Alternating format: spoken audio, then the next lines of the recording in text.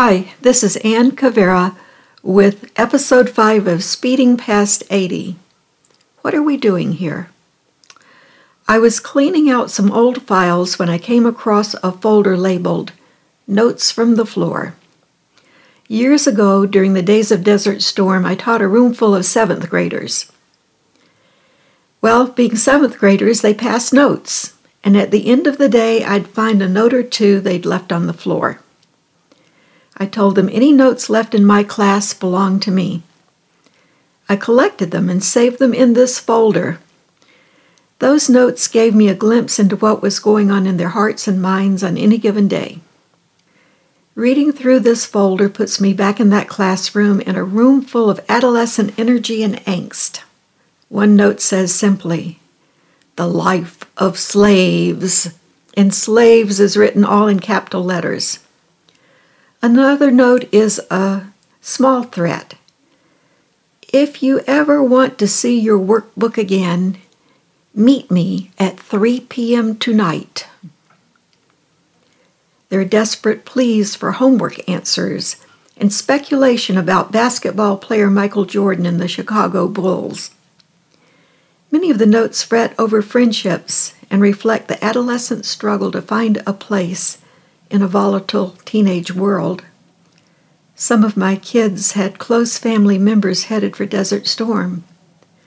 Their lost notes reflect a profound sense of dread.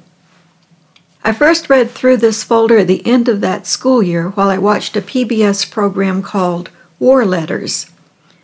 Against a backdrop of war footage, a narrator read aloud letters sent home from soldiers in the Revolutionary War, the Civil War, World Wars I and II, the Korean War, and Vietnam. Though the letters spanned more than 200 years, they all sounded about the same. Young soldiers caught in deadly conflicts longed for warm, dry beds and the simple pleasure of hot food shared with family and friends. They were weary of fighting, destruction, and death.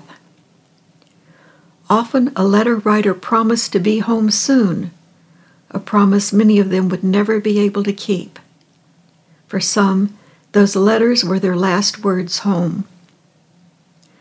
Supposedly, an ancient curse said, "May you live in interesting times." So here we are, in the early years of the 21st century. The road ahead looks like a minefield. The planet appears to be falling apart, while humanity, mentally and emotionally, is unraveling. Have we learned nothing? We've forgotten that from the year 1900 to 2000, we survived World Wars I and II, along with the first flu pandemic and the Holocaust. Every decade of the last century, smaller wars erupted around the globe. Less than 25 years ago, we left that bloody century behind, and we still don't get it. Each of us is someone's mother, father, sister, brother, or child. Each of us is absolutely priceless, and not a single one of us can be replaced. When we pause to catch our breath, we find those of us born before 1950 are standing in a unique place in history. It's been 1,000 years since a generation like ours stood with half a century of memory alive within them when they crossed the threshold of a new millennium. We are the link between lessons learned in the bloodiest century and a younger generation, struggling now to literally save the world. 1,000 years ago, the few who did survive until they were 80 were considered ancient. The difference between that millennium-straddling generation and ours is that we still have a chance to share what we've learned. Scratch the surface of any of us and you'll still find a flower child from the 60s, or even here and there, a World War II veteran. Sure, we're camouflaged in these dilapidated bodies. So looking at us, no one would guess we are the survivors of the most interesting times. We once had friends who either fought in Vietnam or protested against the war. As Peace Corps volunteers, we marched off believing friendship would bring peace and unite the world. The flower children of the 60s got some things right. War really is dangerous to children and other living things. Well, somewhere between singing "We Shall Overcome" and watching Neil Armstrong leave footprints on the moon, we cut our hair, packed away our tie-dye, and disappeared into the jungles of parenthood. The question is, are we still who we once were? Do we still carry our spark? Now that the kids are grown and gone, is it safe for us to climb out of our recliners and do whatever we still can to breathe new life into our dreams of peace?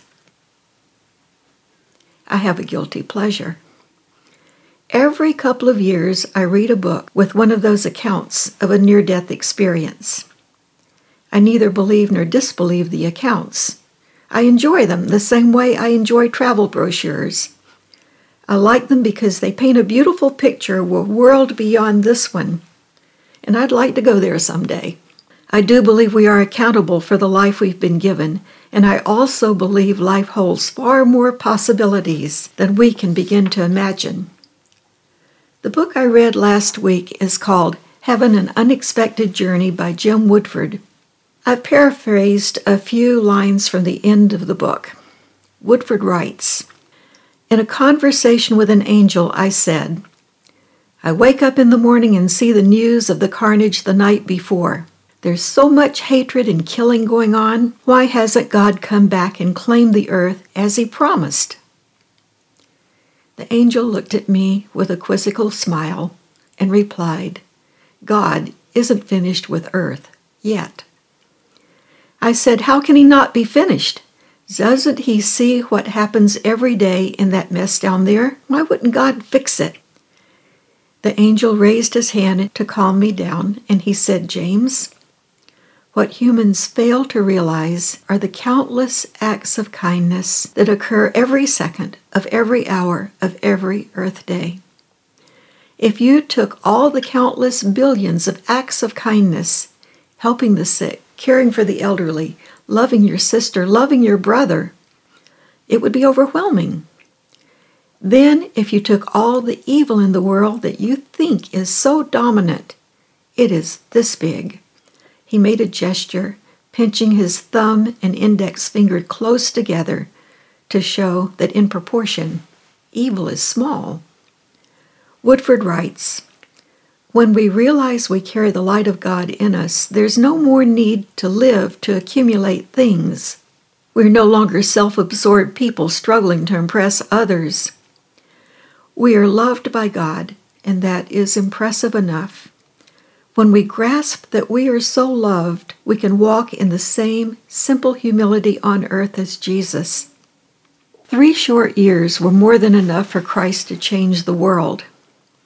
The message for those of us with only a few years left may be that it doesn't take much time for a truly focused person to make a difference. This week, many of us will begin observing Lent, a period of prayer, fasting, and almsgiving. We can renew our efforts to do good things while remembering too many people are already living in a never-ending Lent of hunger, danger, and illness. Instead of sliding softly through the early years of this critical moment in history, what if we fanned our spark into a flame and found thousands of small ways to fight against the darkness? I read a book called Healing Our Divides by Brian L. Lane. He collected essays by many who are working to bring people together. In one of the essays called It Begins with Humility, contributor Shane Claiborne writes of a group called Preemptive Love that began in Iraq. They performed surgeries on Iraqi children regardless of who their parents were. Their motto is "Love now, ask questions later." When they saved the life of a child of a radicalized extremist, they saw walls crumble. If you'd like to read more from Healing Our Divides, it's available on Amazon, and a Facebook page called How to Heal Our Divides continues the conversation.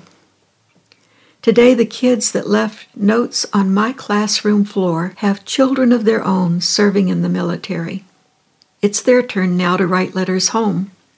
No doubt their letters, too, will echo the longing for simple things in life: a warm, dry bed, enough to eat, and someone to love who will love them back. This is Ann Cavera with stories of faith, hope, love, and laughter from the second half of life. My husband Jim and I have a book, too. It's called Grounded in God, available from Liguori Press and Amazon. Thanks for listening.